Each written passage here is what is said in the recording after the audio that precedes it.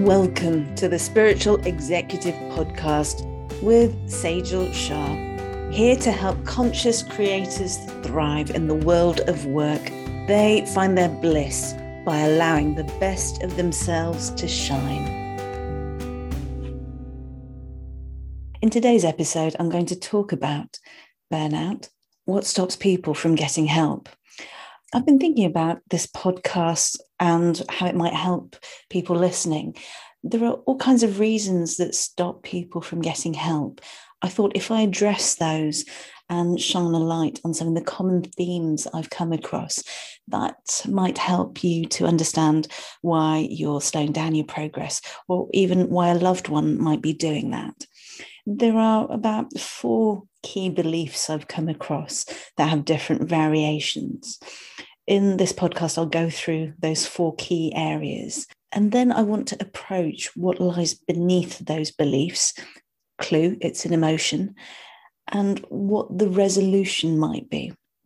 So let's get started with the 4 that stop people from getting help. The first one that I've come across is a stoic response. It's the feeling and belief that nothing can be done but to plow on. This is the way life is. I've just got to endure it.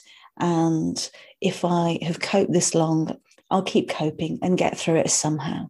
There's a kind of blind belief that just trudging through this is the way to carry on and make your way out to the other end. That does work in time for some people. The problem is the disadvantages that come with it, the harm that comes with it. There is so much of a pain and suffering that you and even those in your life have to accompany you on with. This isn't a way that will really solve the overall issue. You can come through a period of intense work and hopefully get to a place of more calm. But what happens the next time things go into overdrive? The second reason that people will say they can't get help is they might feel like they're a loner. There's this loneliness energy where the belief is that nobody can reach them, nobody can understand, nobody really knows what it's like to go through this personal hell.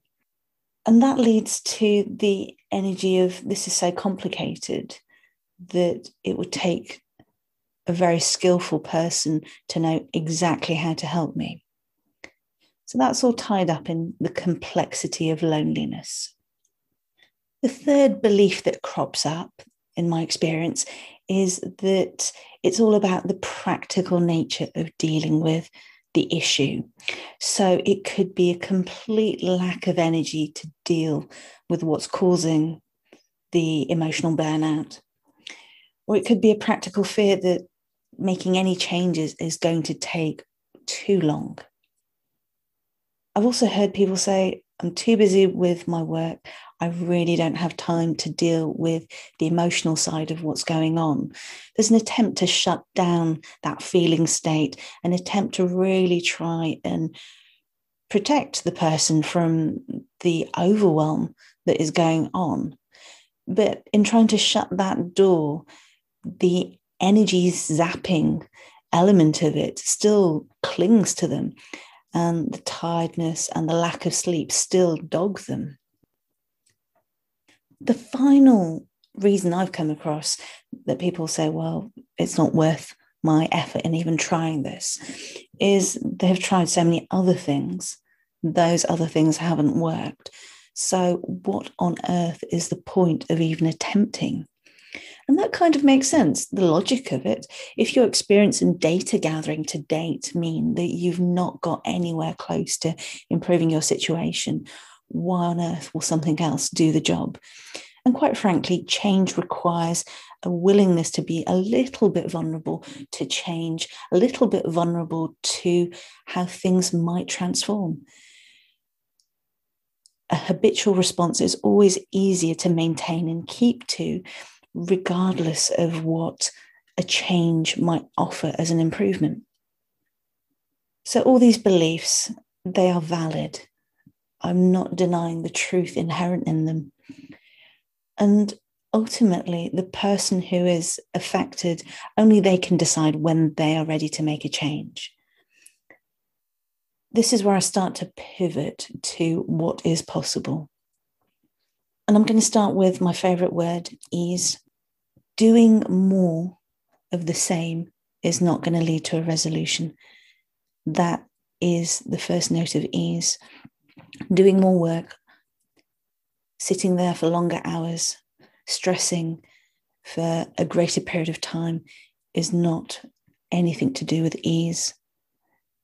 Just like when you're in the car, you take your foot off the accelerator and you start to brake, there is an easing down of motion. You don't do it in one fell swoop. If you do, there is all kinds of risks of harm to the self. And that emergency stop situation, that only comes up when it's really critical. But if you want to start easing down the intensity of the burnout experience, it's far better to start calming down the thoughts and beliefs that take you into overdrive. So in this journey of ease, what we want to do is start calming down the nervous system response. There's that adrenaline kick of fight or flight. When we start calming that down, you will actually start thinking more clearly. You will be more pragmatic. You will make fewer mistakes. If you remember in the last podcast I made about burnout and just introducing how EFT can help, this is all about allowing your mind to find its place of calm. And from there, you're going to function so much better because you have soothed the overwhelm, soothed the cortisol response. It might seem like this is sensational and unimaginable, but it doesn't have to be a big shift. It's really about using a tool that has a proven track record in helping bring relief, seeing how that works for you, gathering your own data points, and from there, making up your own mind about how you wish to move out of burnout into more of who you really are, which is someone who has a huge amount of personal strength and ability to function in a much better way. I hope you enjoyed listening to this podcast. Sign up for alerts on new content.